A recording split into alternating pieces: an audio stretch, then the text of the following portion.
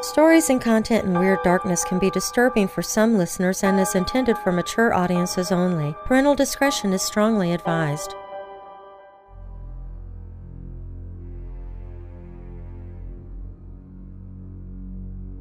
In a world of strange disappearances and deaths, occasionally there is one particularly imbued with odd events and bizarreness that lurches out to capture the public imagination and lodge itself into the annals of the truly weird. These are the cases which surround themselves with nearly impenetrable clues and haunt us with inexplicable details and strangeness that seem to get ever more deeply weird the more we look at them and try to understand them. One such unsolved death is the tragic case of a young woman by the name of ELISA LAM, who died under enigmatic… Here's an honest question. How are you supposed to know what to do with your money? Very few of us are exposed to meaningful advice on how to manage our finances. Even fewer have the means to get professional financial guidance. Betterment is a platform that was built to do something radical, to give accessible financial advice that puts you first. If you're like most Americans, your money is probably sitting in a savings account, likely earning you next to nothing. Maybe you have an investment account that you're not really sure what to do with. Betterment can help you make sense of what to do with your money. Investing involves risk, but you don't have to know the ins and the outs of the stock market to start investing for your future. Betterment's technology will put your money to work choosing the stocks and strategies that are right for you, because we know you have other things to do. Betterment's platform can even provide guidance on what financial goals make sense for you. Give your money a new home with Betterment, peace of mind included. Download the Betterment app today. That's BETTERMENT, for the betterment of you. Circumstances, and left behind clues that not only deepen the mystery, but which continue to baffle and stir the imagination and debate to this day. It is a disappearance and death which has launched itself into the pantheon of the most amazingly mysterious, bizarre, and most talked about deaths in modern history, and which is shrouded in shadows of the supernatural, high strangeness, and disturbing synchronicity. I'm Darren Marlar, and this is Weird Darkness.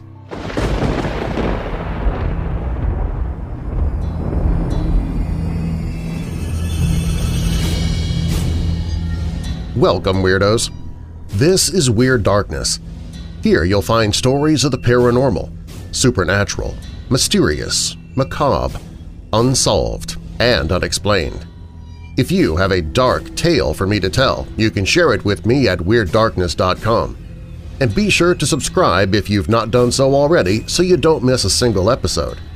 And if you already consider yourself part of the Weirdo family, please help me get the word out by sharing a link to this episode with friends, family, and others in your social media. And thanks in advance for doing so. Coming up in this episode of Weird Darkness, a strange, unidentified humanoid creature has been spotted near Mount Vernon, just outside of the nation's capital. What is it? What began as a pleasure boating trip for two best friends ended up in a murder and tragedy. Do ghosts lurk deep within the wilderness? I'll share some true ghost stories from park rangers and other outdoor workers that suggest spirits dwell where the living do not. Later in the episode, I'll also share a personal story, something that happened to me personally only last night. A weirdo family member tells us about his brother and his brother's girlfriend, who was not the kind of girl you would typically find next door. His brother was dating a witch. And 21-year-old ELISA LAM's mysterious death at LA's notorious CECIL Hotel remains unsolved years after the eerie events first took place. We begin with that story. Now bolt your doors, lock your windows, turn off your lights, and come with me into the Weird Darkness.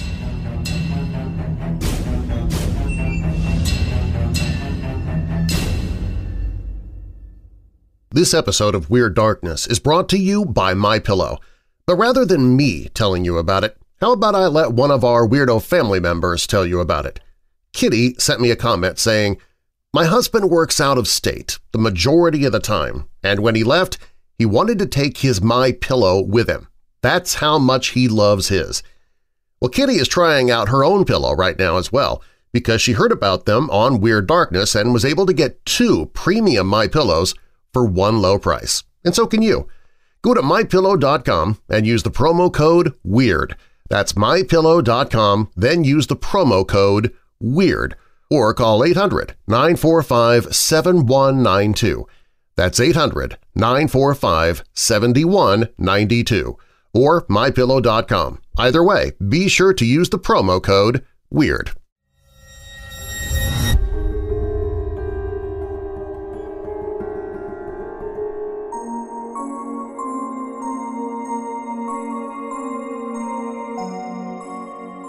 In January of 2013, ELISA LAM, a 21-year-old Canadian student at the University of British Columbia in Vancouver, embarked on a solo trip around the west coast of the United States.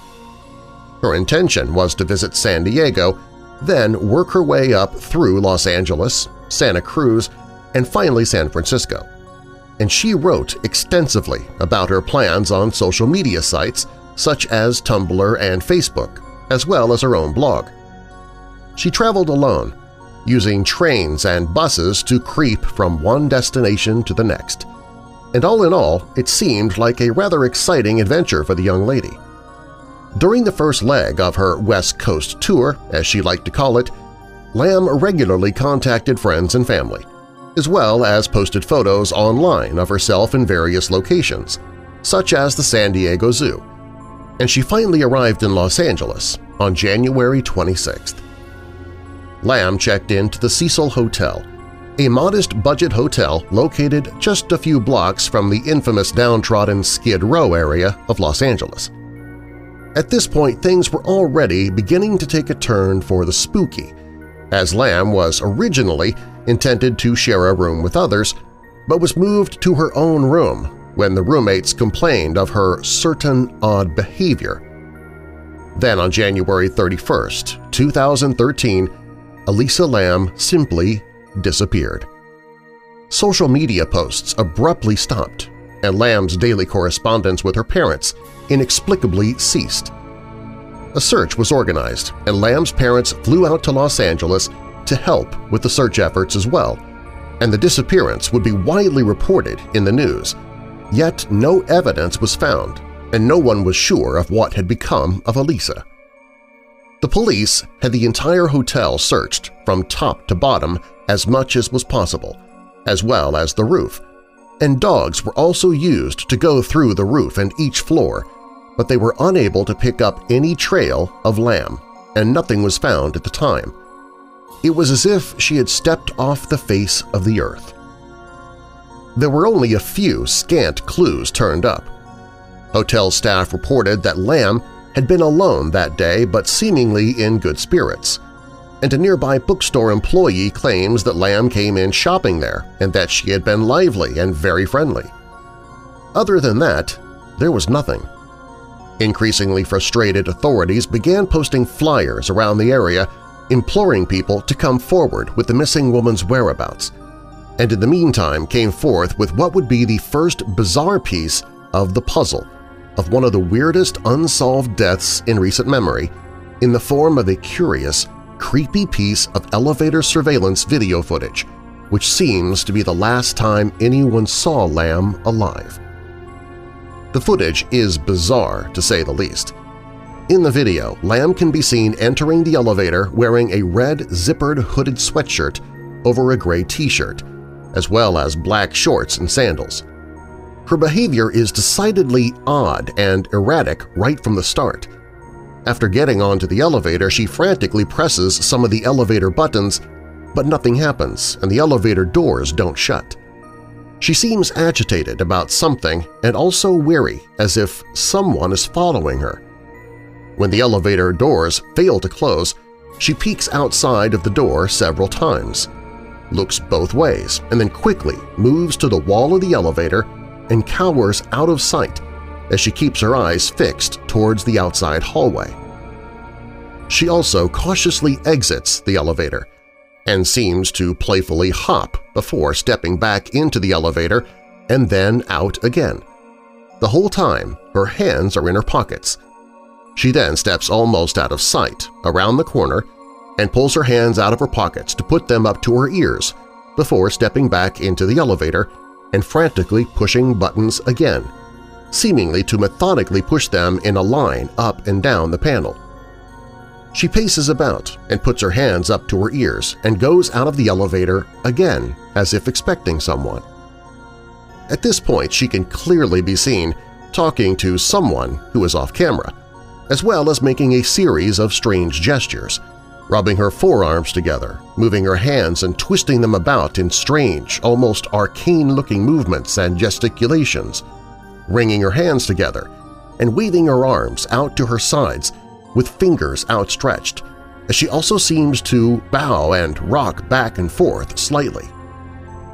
It should be noted that the elevator doors remain open this entire time. Lam then walks to the left and off camera. After a few moments, the doors of the elevator finally do close, almost as if on cue. And this is the last time anyone saw her alive. The strange, rather disturbing video immediately went viral as soon as it was released, with its spooky, unsettling imagery and almost horror movie-like quality. What was the meaning of Lam's odd behavior and gestures, and why didn't the elevator doors close the whole time until after she had stepped off camera for good, as if intentionally timed that way? In light of the mysterious disappearance, a lot of theories made the rounds at the time. One was that she was trying to escape some unseen pursuer who was following her, which would explain her clearly evasive behavior and apparent desire to hide. Another was that she was high on some kind of party drug such as ecstasy. It would later become known that Lam had long suffered from depression and bipolar personality disorder, and that maybe she was having some sort of breakdown or psychotic episode in the footage. No one knew. Indeed, we still don't. But the video would take an even more urgent, sinister quality when coupled with the gruesome discovery that would be made not long after. A few weeks after Lam's strange disappearance, hotel residents began to complain of low water pressure and strange-tasting, discolored water. And on February 19, 2013, a worker was sent to check out the hotel's water tanks, which lie suspended 10 feet over a heavily secured area with alarm systems in place. When one of the water tanks was opened, inside was found the waterlogged corpse of ELISA Lam, finally found nearly 3 weeks after she had mysteriously disappeared. She was completely nude, covered in a sand-like substance, with her clothes and belongings bobbing about in the murky water beside her. It was later determined that she had been floating about and decomposing in the fetid tank for weeks. This was very odd on its own, because the rooftop was fairly well secured, with a myriad of alarm systems, none of which had been set off. Furthermore, the tank was in a difficult-to-reach spot, and there was no ladder at the scene, meaning that the slight 5'5", 120-pound ELISA Lam would have had to have gruelingly hauled herself up to the tank, undress, and then plunge herself in along with her stuff. It seemed strange that she would have been able to get into the water tank to begin with, and no one could figure any of it out. Speculation and questions at the time raged. How could such a slight woman have managed to get past the security measures, drag herself up into the water tank, and then close the heavy door to lock herself in to drown? Why had she taken off her clothes, yet taken them with her into the tank? Did she do this on her own, or was this foul play? The strange circumstances in which Lam's body was found would only propel the case further into the realms of the bizarre, and the mysterious death began to draw around it a cloak of various strangeness and spooky synchronicity. first was that weird surveillance footage, which took on a new, menacing quality with the macabre discovery of the body. With the finding of the body, the odd elevator video footage was once again thrust into the limelight and subjected to intense scrutiny. For some, it merely showed a frustrated young woman trying to get the elevator to work, with the exiting, re-entering, and weird hand gestures merely a way to try and get the elevator's sensors to register her so the doors would close, and her agitation normal for someone having technical difficulties with a machine. However, if this is the case, then why does she clearly seem to be hiding from someone? And who is she talking to off-screen? Also, why does the door appear to work only after she has left, and not in the several minutes we see her on video? Another idea is that this was some sort of breakdown or episode related to her ongoing depression. LAM had long been struggling with mental health issues, which she often lamented online in her blog, which had as its slogan the haunting quote by author Chuck Palahniuk, "You're always haunted by the idea you're wasting your life." LAM had been taking several different medications for her condition, including Wellbutrin and Lamistyl, and seemed to be coping well for the most part. But at one point she claims that she had a relapse, although it is unclear what sort of relapse she is talking about. Her blog offers other clues to her mental condition as well. Her tone seems to fluctuate wildly from happy and outgoing to morose, brooding, and self-deprecating, depending on the day and sometimes even within the same post.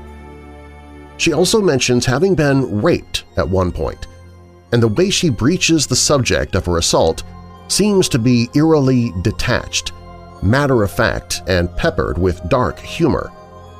As for her actual trip to California, she seemed to be very upbeat and excited about that, often gushing to friends and family about all the places she planned on seeing. It is speculated that this depression and mental instability had spiraled into full-blown bipolar disorder and psychosis, and that LAM ended up killing herself in a fit of madness. Perhaps she had gone off her medication and finally lost her grip on sanity, and what we see in the video is her finally losing her hold upon it. However, many friends and family have pointed out that she had been very happy and well-adjusted during her trip, and that she'd been looking forward to going back to school. She also mentions in one blog post that she's in love with someone.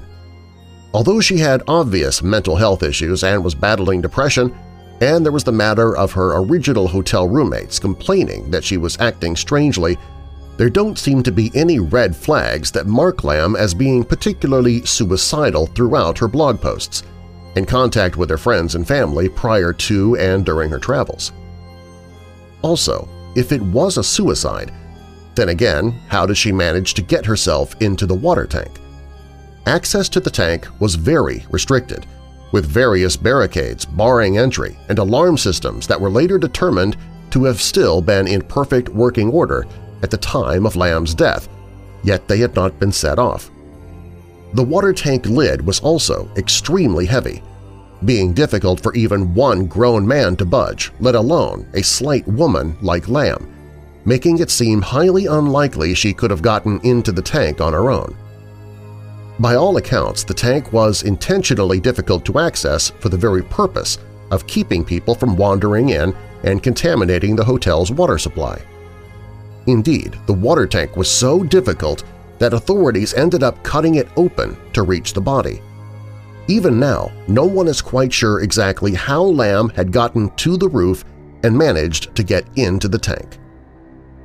There are other theories to LAM's death as well. It has been suggested that she may have been under the influence of some sort of drug, yet this theory is hampered by the fact that toxicology reports turned up no signs of drugs or alcohol in her system, and LAM had absolutely no history of drug or alcohol abuse to begin with. The whole story of LAM's autopsy report itself also has a rather sinister undercurrent. From when the body was found, it took 4 months and many delays before the report was finally released, even though it was originally announced that it would be released the week after her death. Additionally, authorities were strangely non-transparent, evasive, and uncooperative with press during the entire ordeal. In the end, it was officially announced that there had been no signs of trauma on the body and no evidence of foul play or drug overdose. Lam's death was ruled an accidental drowning, and it was surmised that she had gone to the tank on her own, possibly in a mentally unstable state, and then either entered or could not get back out or jumped in to commit suicide.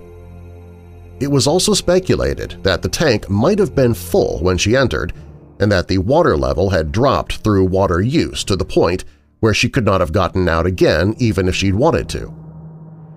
So the question is, why did it take 4 months and numerous delays for authorities to come up with that?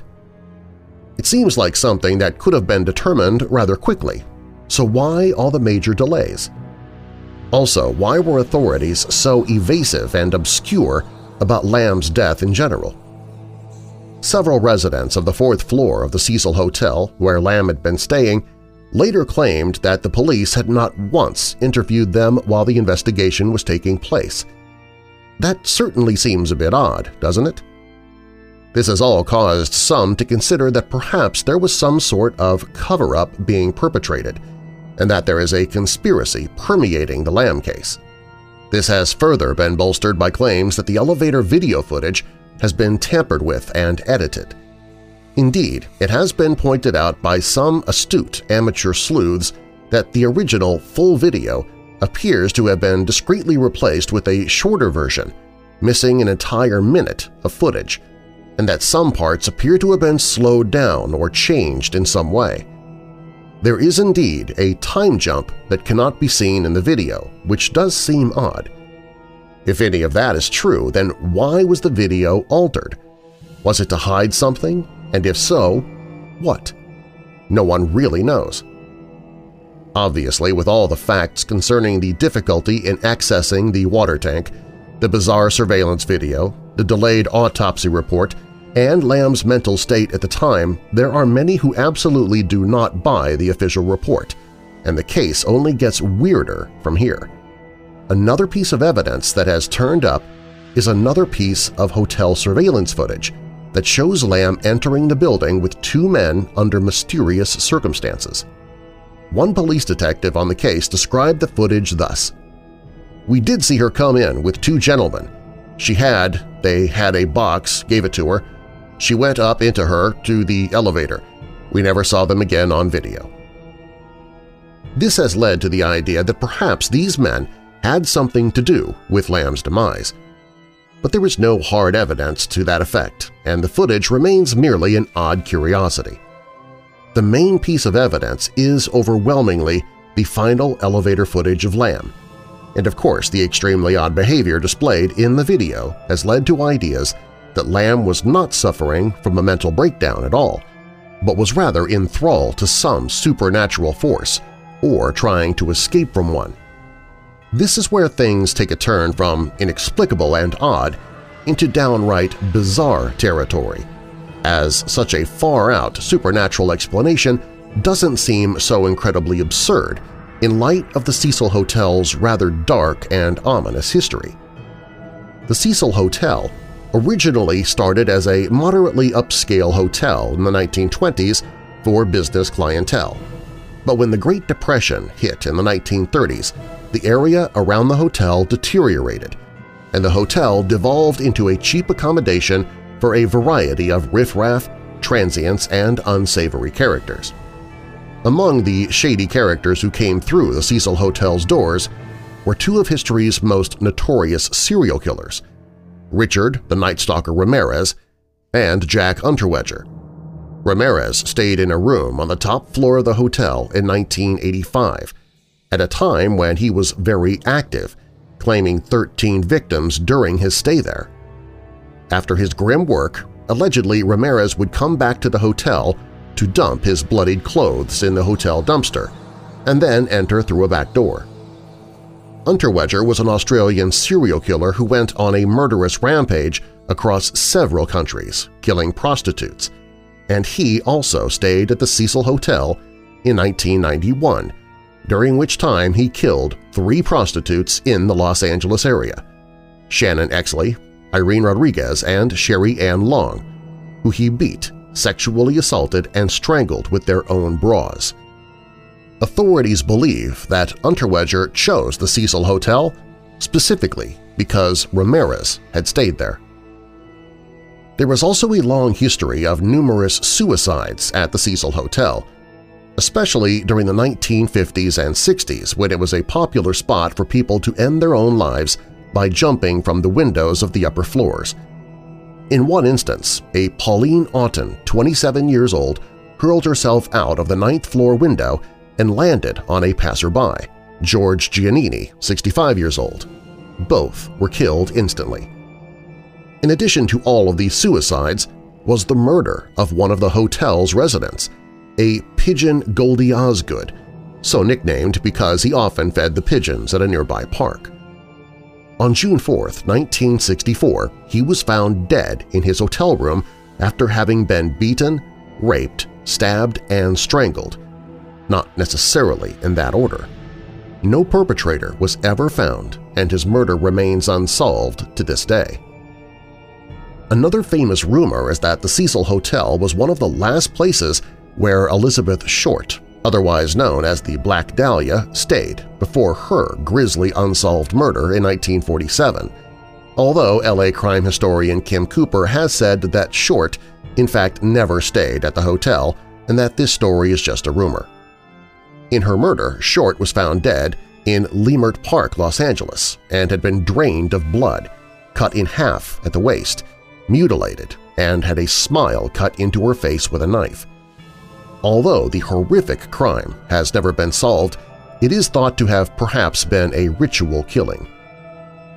Considering this sinister history, it has been speculated that Lam could have been under the influence of, or even full-on possessed by, some sort of malevolent supernatural force inhabiting the hotel. This could explain her erratic behavior on the final surveillance footage taken of her, as well as the fact that the elevator doors wouldn't close. Alternatively, she may have been trying to escape some entity that was stalking her through the halls. According to these theories, Lam was eventually killed due to being enthralled to, possessed by, or captured by these forces, and that is how she was able to end up in the tank. Many have even claimed that if you look hard enough, you can see a shadow or ghostly form in the video. Of course, there is no concrete evidence really that there was any supernatural aspect to Lam's death, but the strange video footage, the Cecil Hotel's menacing history, and the weird circumstances under which Lam's body was found certainly make this a spooky theory, to be sure. To top off all of this strangeness and talk of haunted or cursed hotels are the myriad strange coincidences and instances of synchronicity surrounding Lam's death, to the point that it is hard to even know where to start.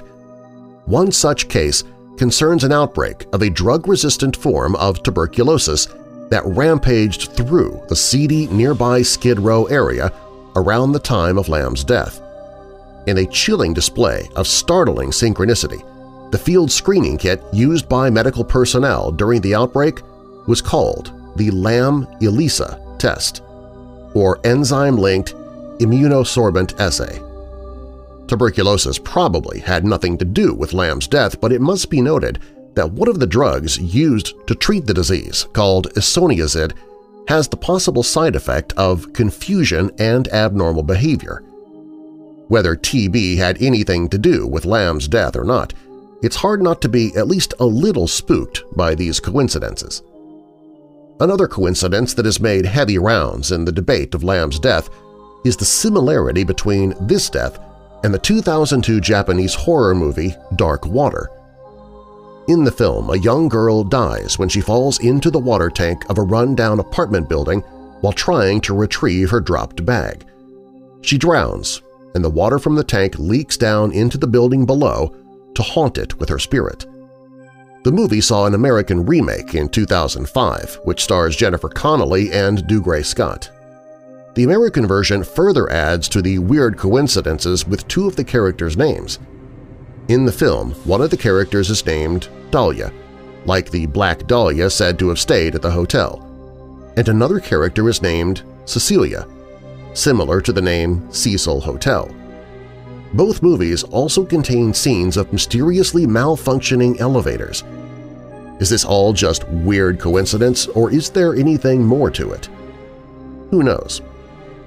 Other bits of weirdness that have come out of the woodwork as the video is relentlessly picked apart and studied is the sequence of buttons LAM pushes in the elevator, which many observers agree seems to be the numbers 14, 10, 7, 4, B, and block hold, in that order. Several posters on forums on the matter claim that LAM is playing an urban legend game called the Elevator Game that is supposedly popular in South Korea, in which a person is said to be able to travel to different dimensions if they follow a set of rules and an order of button pushing while riding an elevator. A perhaps even weirder theory is that these numbers correspond to the Bible's John chapter 4 and then verses 7, 10, and 14 of the New King James Version Bible, which read as follows. John 4:7 says, "A woman from Samaria came to draw water. Jesus said to her, 'Give me a drink,' for his disciples had gone away into the city to buy food."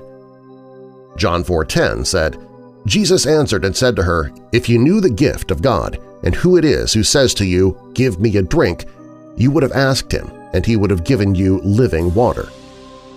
In John 4, verse 14, "But whomever drinks of the water that I shall give him will never thirst, but the water that I shall give him will become in him a fountain of water springing up into everlasting life."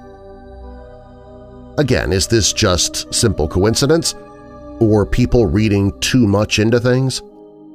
After all, people all over the internet have found amalgams of the name ELISA LAM hiding in everything from the Bible to Greek tragedies and writings by Plato to works by the infamous mystic Aleister Crowley. But it seems that if one looks hard enough, they can find an amalgam to any name, in anything, and make whatever connection or assign any importance they want to it. Is there any meaning to these coincidences, or just the meaning people give them? Or is there really no such thing as true coincidence, and real meaning is to be found buried here if one is able to find it? One last strange little mystery to the case of ELISA LAM is that her Tumblr account continued to post pictures up to 6 months after she died, and there was an update to her blog after her death as well.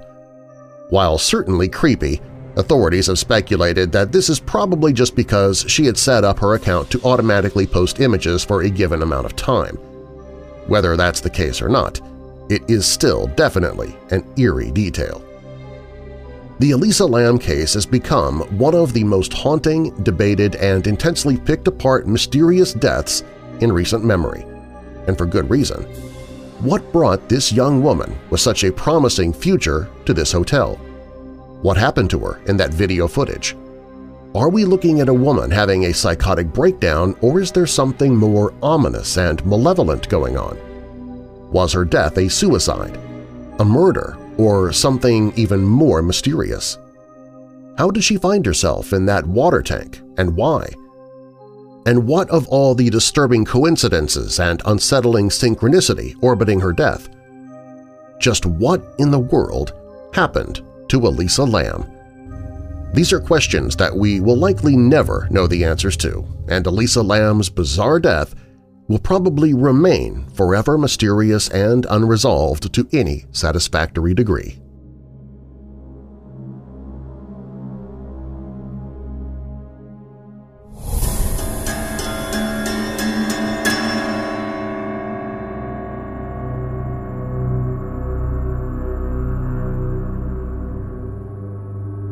A strange unidentified humanoid creature has been spotted near Mount Vernon, just outside the nation's capital.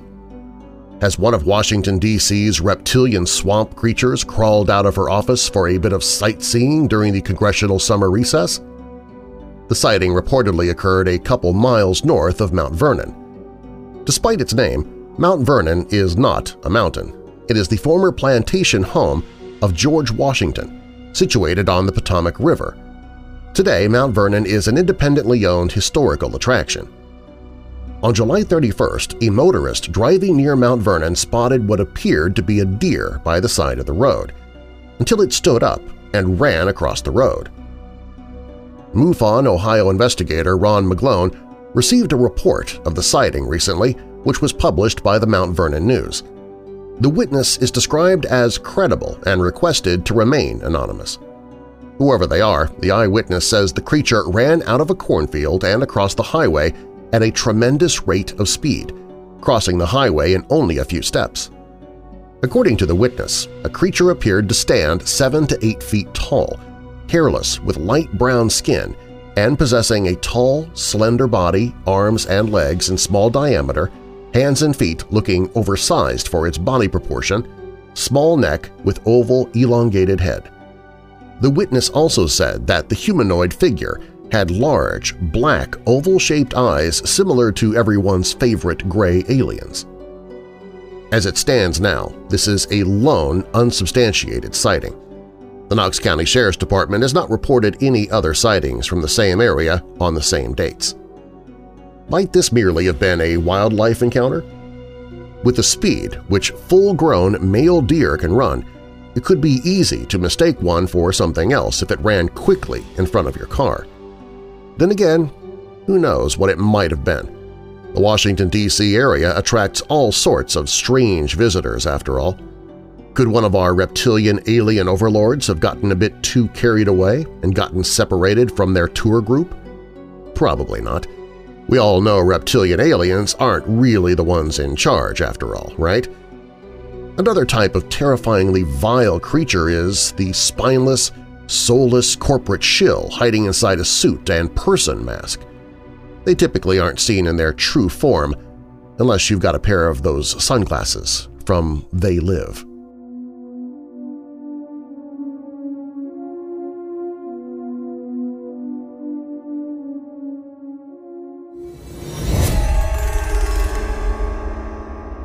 This episode of Weird Darkness is brought to you by the paranormal audiobook Your Haunted Lives – True Tales of the Paranormal by G. Michael Vasey, a collection of creepy, often downright chilling, true experiences of the paranormal submitted by visitors to the My Haunted Life 2 website.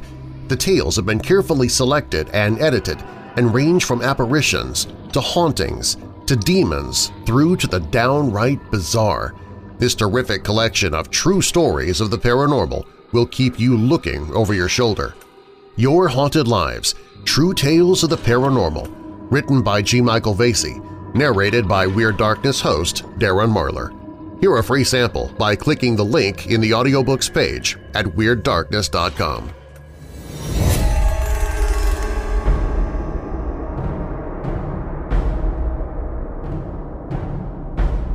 My brother was dating a witch. I know it's a strange way to start a story, but it's true. She was into witchcraft and other pagan practices, if my memory serves me correctly. You see, I was a teenager. I'm now nearly 30 years old, and this story still rings vividly in my mind. He's my older brother. There are nearly 9 years between us. Despite this age difference and our very different lifestyles, I still looked up to him. His stint in the Marines was a difficult time for me and my parents, long periods of time without contact with him. A base in Japan was his home for a year before he returned to the States. In all of this, I'm thankful to God that he never saw combat.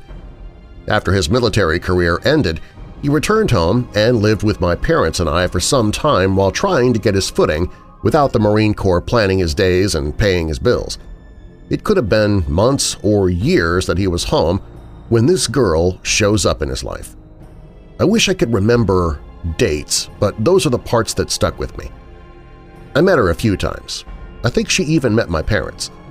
She was a beautiful girl in her 20s with dark black hair and caramel-colored skin. As a teenage boy, fear was definitely not my first reaction to seeing her. My brother was often willing to tell me of his exploits, probably basking in the idea that his little brother wanted to hear them and would soak up every word. One day he told me about his girlfriend's extracurricular activities. He never went into great detail about all of her practices as a witch. I'm not sure he knew all of them. but one event he told me stuck out. They were hanging out with some friends one night, likely drinking and partaking in other libations, when she decided to get out a Ouija board for some entertainment. My brother was no stranger to the dangers and stories surrounding this game, as my family and I are devout Christians and we denounce such practices. Obviously, my brother no longer shared this view, or he just didn't care. They began to play the game. It's at this point that I should stop to mention that this girl he was dating was of Mexican descent. Not that her ethnicity would normally be important for a story like this, but this case is different. They placed their hands on the planchette and began speaking to the board. Her goal was to contact her deceased grandfather. She later described him as a mean old man. He was a racist old codger, and he apparently didn't hide it. They received some feedback from the game board, but nothing remarkable. Later that night, after they put the game away, my brother went to sleep. Suddenly he awoke to terrible pain in his stomach. He was sure he wasn't drinking so much that it had made him sick, but he figured to be safe he'd better head to the bathroom. All he remembers after that is waking up with his face on the bathroom floor, pants around his feet, and an excruciating pain in his stomach. He had never felt this before. It wasn't nausea or anything that normal intestinal complications would cause. He knew this pain. His time spent in combat training allowed for an education on what the source was. This awful pain was identical to the pain you get from being punched square in the gut. An ache accompanied by difficulty breathing, like the wind was knocked out of him.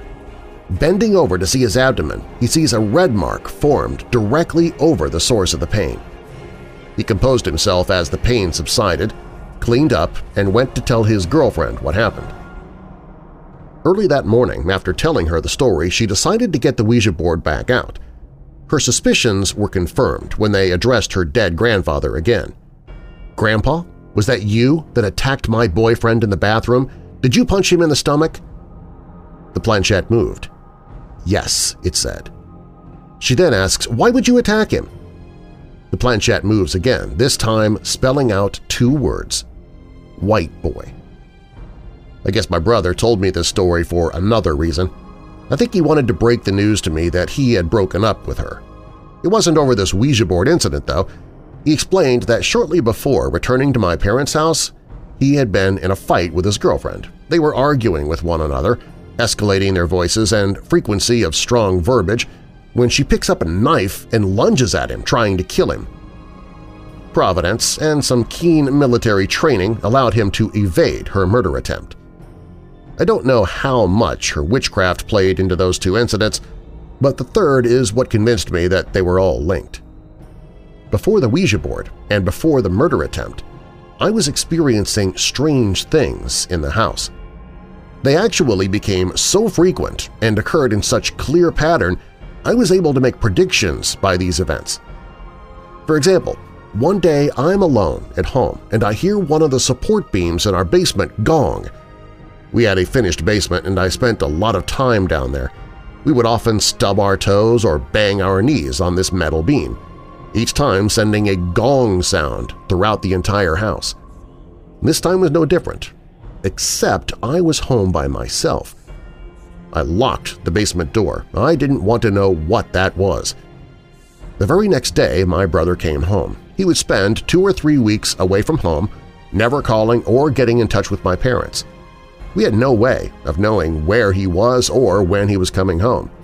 He would come home, stay for a few days, and then disappear again. The next incident was when I was sleeping. I didn't even know it happened until my mom told me about it after I got home from school the next afternoon. She said I was sleepwalking and apparently stood in their bedroom doorway just staring at them. She asked me what was wrong, and I turned around and went back to bed. This wouldn't be strange normally. I do have a few sleep disorders, but this time was different because my brother came home the same day that she was telling me about my sleepwalking. I began to get suspicious that something was wrong, but I wasn't sure what. The next time it happened, I was home with my mom and she was in the other room. I was watching TV in the living room. Then, all of a sudden, I heard the gong of the support beam in the basement again. Only this time it was followed by the sound of someone running up the stairs. I hustled into the room my mom was in and asked if she heard it. She had, but thought that it was me down there. It was at this point I told her what I had experienced before, along with these events seemingly being correlated with my brother's sporadic returns. She didn't believe that these two things had to do with anything, until the next day.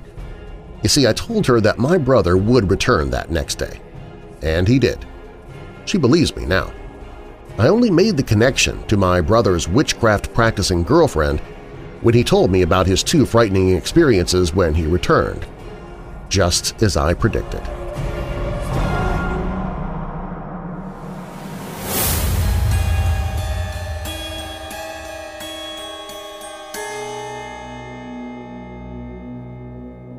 In June 1891, two young men from Washington, D.C., Edward A. Ned Hannigan and Thornton J. Tony Haynes, traveled to Fort Monroe on the Virginia Peninsula for a few days of recreation.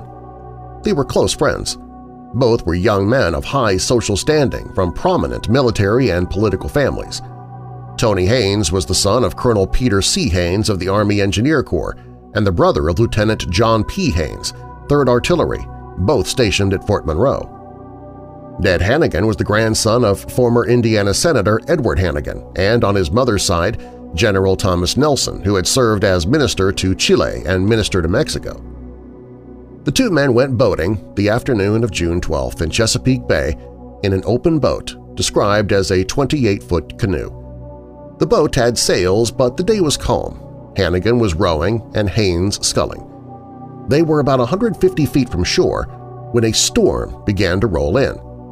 Several witnesses on shore were watching the boat, wondering if it would make it to shore before the squall. They seemed to be working at cross purposes, with Hannigan trying to row them into shore and Haynes continuing to scull them out. A witness heard one of them say, "I don't care if we get inside." Haynes suddenly turned and fired 2 shots at Hannigan in quick succession. Hannigan fell slowly back into the boat, then raised himself up with his arm on the gunwale. Witnesses heard him say, "Help! Help! On the shore there, this man has shot and killed me!" or some variation of those words. Those watching from shore did not believe it at first and thought Haynes and Hannigan were just pulling a prank. But when Haynes brought the boat in, he surrendered himself to the fort commander. Hannigan had been shot through the heart. Haynes claimed that he had fired in self-defense. He said that Hannigan had raised his oar to him and felt his life was threatened. Several witnesses had seen the shooting from the shore, though. Only one saw Hannigan raise his oar. Questions were raised as to why Haynes would take a revolver to go rowing and why would he fire it twice if it was self-defense. The murder trial of Thornton Haynes that September drew huge crowds, partly because Senator Daniel W. Voorhees of Indiana, known to be a great orator, would be assisting the defense, also because women, who reportedly made up at least half of the crowd, were fascinated by Tony Haynes. Oratory on both sides of the case was strong and impassioned, but when the jury returned after 4 hours of deliberation, they found Haynes not guilty. Whatever it was that swayed the jury in Haynes' trial did not sway society around Fort Monroe. Some of the officers were aloof to the family while others continued their relations with the colonel and his wife but refused to recognize the son in any way. Mrs. Haynes' aggressive attempts to reestablish her son in society gradually alienated all of her formerly sympathetic friends. Tony Haynes was so upset at being shunned by the fort that he sent a letter to the Secretary of War proposing that the ostracizing and slights toward his family be stopped. He added that if nothing were done officially, he would take the matter into his own hands and put an end to it himself. Reportedly, the Secretary of War forwarded that letter to the President, who handed the matter to the Secret Service. They stationed an agent near the house who diligently shadowed Tony Haynes. Eventually, the Secretary of War showed the letter to Colonel Haynes. The colonel assured the secretary that the letter had been written without his knowledge and added that he had been forced to the melancholy conclusion that his son was insane. Colonel Haynes requested a transfer and was reassigned to Portland, Maine. Lieutenant John P. Haynes also requested a transfer and was sent to Fort McHenry, Baltimore. Tony Haynes reportedly left on his own for South America.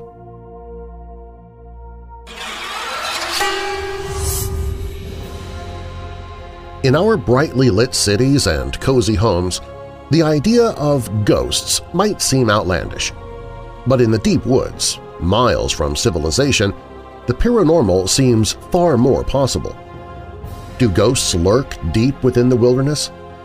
Here are 5 true ghost stories from park rangers and other outdoor workers that suggest spirits dwell where the living do not. Flying boulders. When I was doing trail clearing, there was a lot of strange stuff. One night I was camped by a lake, miles from even the nearest road, when a boulder just flew into the lake from the other side. Then another, then another. The boulders looked to be several hundred pounds and the lake exploded when they hit. They looked wider and taller than me, 6'1". I didn't really sleep that night, but my hatchet and K-bar were my cuddle buddies. Jerked around. This happened in the desert of Utah. I was a wilderness guide and lived out of my truck, so I camped nearly every night. I was totally used to weird noises, twigs cracking, whatever. One night it was extremely calm and quiet, but there was a weird vibe in the air. A couple friends and I were on BLM land in Utah near Moab, and we had just put out the fire and laid our bags out. Just as I was starting to fade out, something grabbed me by my wrist and jerked my arms straight up into the air. I sat up immediately, and 2 of my friends bolted up at the same time. It happened to all of us, and we couldn't explain it. Nothing else happened, but still makes the hair on the back of my neck stand up when I think about it. The Screaming Woman. I'm a wildland firefighter with the U.S. Forest Service. This story is from an old supervisor of mine that I believe completely. The setting is 2004 or so in the Hells Canyon area of Middle Idaho. My supervisor's crew had been working all day and were going to be working through the night as well. An assistant superintendent, he was out scouting ahead on an ATV. He was working his way down a logging road that had clearly not been used in some time when a bobcat appeared in the middle of the road. The thing stood there for a good 10 seconds, screamed at him, and then scampered up a nearby tree. He found this odd but not particularly unsettling. Half a mile or so down the road, he found a small cabin. This was also odd, as he was working on federal land and no private structures should have been there. Upon investigation, he saw that all the windows had been boarded shut. The doorknob had been punched out and secured to a hole drilled into the log frame by a chain. Someone did not want anything getting in or out of that cabin. Unsettled, he hopped on his ATV and headed back up the road. Where the bobcat had been, he found a Native American woman in a badly tattered nightgown. He yelled at her and asked if she needed help. She just screamed at him, the same scream as the cat, and climbed up the tree faster than any human had a right to. Obviously, my supervisor got out of there as fast as he could, unsure of who or what he had seen. He asked a local guy about the cabin. A local Native American heard them talking and said, "My supervisor had seen a skinwalker." Paying their respect. I was a staunch non-believer in ghosts until I saw. We were driving down a rural Kentucky road with a full carload when, all of a sudden, the driver turned off the radio and all the guys removed their hats. Everyone was dead quiet. I tried to ask what was going on and got shushed. About a mile ahead, the radio and hats were put back on, and everyone behaved normally again. I then asked what was going on. They told me a child had died on that stretch of road and will haunt people that don't respect it when they drive through. I was like, yeah, right, they're just trying to scare me. On the way back, the guys in the car did not turn off the radio or remove their hats, so I believed my suspicions of trickery were correct. That is, until I began to feel a dampness on the knees of my pants. I asked if anyone else was experiencing the same thing, and while they weren't, they did notice two small child-sized handprints on the rear window. I would have thought they were planted, except the expressions on my friends' faces told me otherwise. When we got to our destination, the handprints were still there, along with two perfect feet marks in the condensation on the back of the car. A winter apparition. For about 2 years, I worked as an instructor at a therapeutic wilderness program in western North Carolina. I was in charge of at-risk youth, and my job included all the responsibilities and nuances associated with that. Shifts ran 16 days straight, on the clock 24/7 at that time, and all spent backpacking. My second winter there, I was with the group at our primitive base camp. It was basically a collection of different yurt camps on the grounds of an old Christian camp. It had just snowed that evening, and a fresh blanket had covered camp in the hours since we laid down for bed. At about 1 a.m., a student woke me to go pee. I was required to stay awake until he got back. He did his duty, then returned to the yurt. "There's somebody out there," he whispered nonchalantly. "Huh?" I said. "I saw a guy up by the fire pit just now. Dude in a flannel shirt just standing there." I got up and looked out the yurt window. Nothing. I figure he was probably just out of it, and we went back to sleep. About an hour or so later, I had to pee. I slipped my camp shoes on and walked outside the yurt. Upon returning, I glanced over to the fire pit and saw a man standing there in the moonlight, looking at me. It was so bright I could see the plaid pattern on the flannel. I immediately went for my brand-new high-powered hand light and cast 900 lumens at him. He vanished before the beam hit him, just gone. I woke up a co-instructor, and we searched the camp to make sure another group didn't have a run in progress or something like that, but there was nobody. Even more unsettling than that, there's not a single footprint in the fresh snow around camp.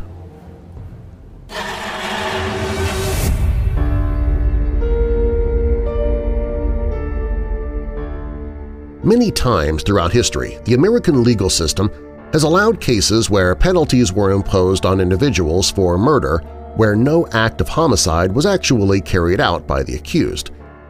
While this typically has to do with those who are wrongly accused of a crime, there are some instances that fall outside what might be deemed ordinary.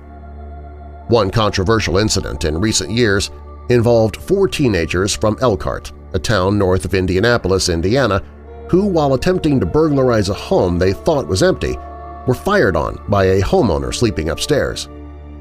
One of the 4 teens was shot and killed during the incident, and following the arrest and trial of the remaining 3, each were convicted of murder and sentenced to 5 decades at a regional correctional facility. They may not have pulled the trigger, IndyStar.com reported of the incident, but as far as the law is concerned, the rash decision to try to score some cash turned them into murderers. Perhaps the only thing more unusual than a group of individuals being sentenced to murder despite having never committed an act of homicide would be when a dead person is accused of the crime instead. Boston Globe reports that a Baltimore police detective investigating the shooting death of a popular 19-year-old high school student wrote to top homicide commanders that she'd cracked the case. The detective, Jill Beauregard Navarro, had an unusual story to tell. The victim, Victorious Swift, was purportedly the target of an attempted robbery by 44-year-old Charles Frazier, who was attacked by the teenager. Swift, it turns out, was a boxer. In a panic, Frazier shot Swift and later told others in the community about what he had done. It would otherwise seem like a cold case closed, if not for one outstanding detail. Frazier, the accused, was also dead. His body, Boston Globe reports, was found within 2 months of Swift's killing, though not before he could be charged with the crime. The result had been a circumstance known in law enforcement as closed by exception, which entails reasons beyond the control of law enforcement preventing an arrest, despite there being ample evidence for charges and prosecution of a suspect. Hence, the Globe ran the story with the curious headline, "Bodies on Bodies, Baltimore police increasingly accusing the dead of murder." We aren't talking about zombies here, of course. Still, such circumstances raise interesting questions about the rights of the deceased and what can be done when a deceased individual is a suspect in a crime they committed while living. In many states, if an individual has passed away, law enforcement can release information about them, although certain states, Texas comes to mind here, may continue to withhold information from the public. Often, in cases where it is legal to release such information, there are authorization processes one must go through in order to obtain the deceased person's data. Things get stranger still, though, when the deceased individual is the one attempting to obtain recognition for their rights. Again, while this may sound like the kind of thing only a zombie could do, another interesting legal circumstance arose a number of years ago in Ohio that involved such a query. In Ohio, a law known as the Presumed Descendants Law allows for the presumption of the death of a person if the individual in question has 1. Disappeared and hasn't been heard from for 5 years or more, 2. If they disappeared within 5 years but were exposed to a specific peril or death, or 3. If the individual was declared dead under the Federal Missing Persons Act as a result of having served in the armed forces. This law became problematic for Donald Eugene Miller, Jr., who, after meeting the aforementioned criteria, was declared legally dead in 1994. Then, a number of years later, when he appeared in court attempting to prove that he was, in fact, still alive, the judge in question, the same judge, incidentally, who presided over the previous determination of his death, now sat before Miller, explaining that despite what appeared to be reasonable evidence of his existence after all these years, the law still maintained that he was, in fact, dead. A similar incident was reported more recently out of Romania, where 63-year-old Constantin Reliu was pronounced deceased by a court of law after having left his wife a number of years ago upon discovering that she had been unfaithful. Having broken all ties with the deceitful spouse, she eventually reported him missing and he was presumed dead after a number of years. During this time, Constantin had been working in Turkey, but was eventually deported. Upon returning to Romania, he learned of his death and, despite appealing to judges, found similar difficulty to that of Donald Miller in convincing judges of his survival. The appeal period for contesting the declaration had passed, judges told him, and he was denied the appeal and therefore must apparently remain legally deceased. In such circumstances, one might expect that common sense would prevail over the law, but it's pretty obvious that's not always the case. In other words, sometimes it's hard to find justice for the dead, even while they are still among the living.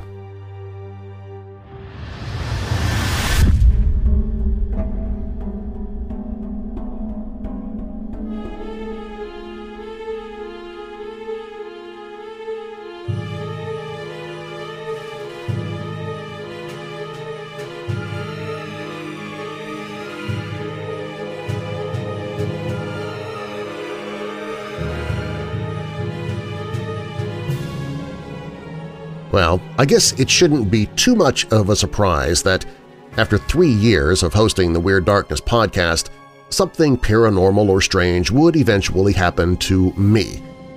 And that's how I would describe last night. My bride and I sleep in separate bedrooms because early in our marriage I was working nights, she was working days, and we just could never get used to having someone else in the bed with us. Add to that my snoring, need for some noise in the background, and only a sheet with a ceiling fan, while Robin needs complete quiet and a dozen blankets, and you'll understand why we have the sleeping arrangements we have. But we still love each other immensely and visit each other a lot. It's only the actual sleeping that is in separate rooms. Ever since I got a CPAP machine a few years ago, Robin doesn't hear me snore, which is a good thing, except that sometimes her mind gets away from her and suddenly she wonders if I've died and I'm no longer breathing. So she'll occasionally look in on me to make sure my chest is going up and down. Typically she does this in the early evening after I've already gone to bed and she's getting ready to do so herself. Or if she's been up in the morning and I'm still sleeping for a long time. But she never does this in the middle of the night, at least not to my knowledge. Last night, I was sleeping as usual and heard my bedroom door slowly open, and I heard Robin slowly walk up to my bed and stand over me. I opened one of my eyes to confirm what I assumed, and I saw her silhouette quietly standing over me. I assumed she was once again just checking on me as she had before, or perhaps she had a bad dream and just needed some comfort knowing that I was in the house. After a few moments, I began to question whether or not it was actually my bride in front of me that I was seeing. My room's extremely dark, and there is no light coming in aside from a very small section above the window where my room-darkening curtains don't cover. So it was only a faint outline of Robin that I was seeing, or thought I was seeing. I sensed this may not be Robin, so instead of acknowledging her presence in my room by saying, "I love you," I just stayed quiet and pretended to sleep. There was no way she could have seen my one eye open in the room, so I just kept watching for a few moments. After a time, I realized she wasn't moving at all. And then I began to wonder if my eyes were playing tricks on me, and perhaps she wasn't in front of me at all. But I had heard my bedroom door open, hadn't I? I wasn't really sure of anything now, so I reached over to my phone to click on the lock screen for a little light to see in my room. When I did, nothing was there, and my door was closed. I was, of course, startled at first, as I had been convinced something was there. I thought perhaps I just hadn't heard Robin leave the room, and it was too dark for me to really see her do so. So I rolled out of bed with my phone in hand, opened my bedroom door to look into the hallway, and I could see that Robin's doors were also closed, as usual. I listened outside of her room and could tell by her breathing that she was most definitely asleep. So now my one theory to what I saw had been negated. I took the opportunity while awake to go to the bathroom while clearing my head. I realized that I may have had a reaction to the new meds I was prescribed by my doctor earlier yesterday. He had upped my dosage to relieve my headaches and vertigo. While sitting in the bathroom, I did a quick search to see if possibly hallucinations could be a side effect of my medicine. And, while rare, it appeared that yes, that could be the case. Well, obviously, I don't like that as a possibility, but I accepted it and went back to bed, still a bit shaken. This morning, my bride was at the kitchen table doing her Bible study, and after talking for a while, I asked, "Hey, baby, I don't think you did, but by chance did you get up last night and come into my room to check on me, maybe around 1 a.m. or so?" "No," she answered. "I was about to ask you the same thing."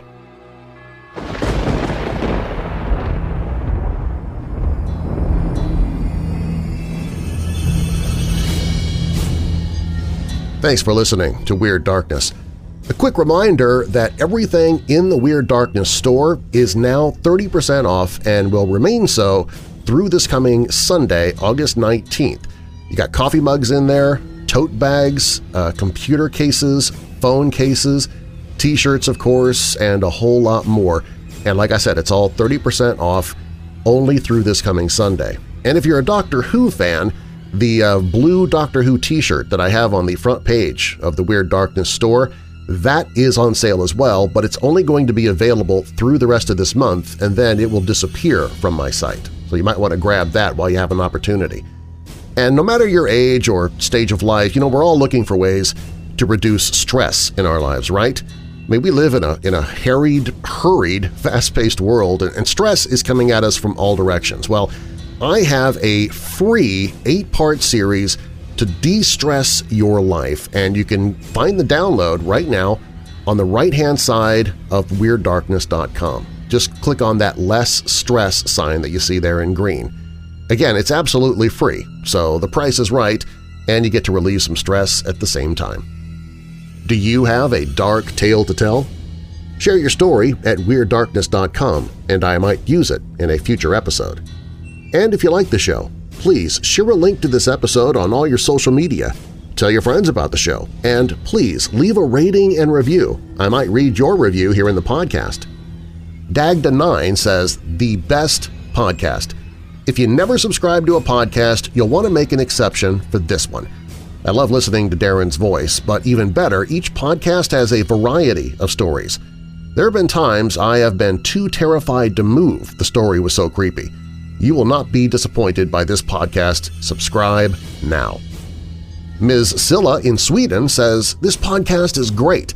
I can't sleep without listening to Weird Darkness, and his voice is so nice. It's scary, it's creepy, and it's weird darkness." And then Doc SCO in the U.S. says, "Paranormal, supernatural, nonfiction, this is the way to go. I just recently got hooked up when I desperately was looking for more interesting paranormal shows when I go for a couple of hours driving on a daily basis. Very creepy stories, mostly nonfiction, which I prefer. Keeps me awake and fully entertained. No explicit language as well, so the rest of the family can freely enjoy the shows. Definitely keeps my very energetic kids up in attention, at least for a couple minutes. I hope to listen to your shows for many years to come." And if you'd like to support the show, you can become a patron. Patrons get commercial-free versions of Weird Darkness and early access to the Weird But True video series. I currently have 2 videos that are only available to patrons, one about the freaky ways 15 famous people have died, and another Weird But True video about Robert Wadlow, the tallest man on Earth. Really interesting stuff about him. And then all of the Weird But True videos that have become public are on the website. You can find them by going to WeirdDarkness.com and clicking the Weird But True page.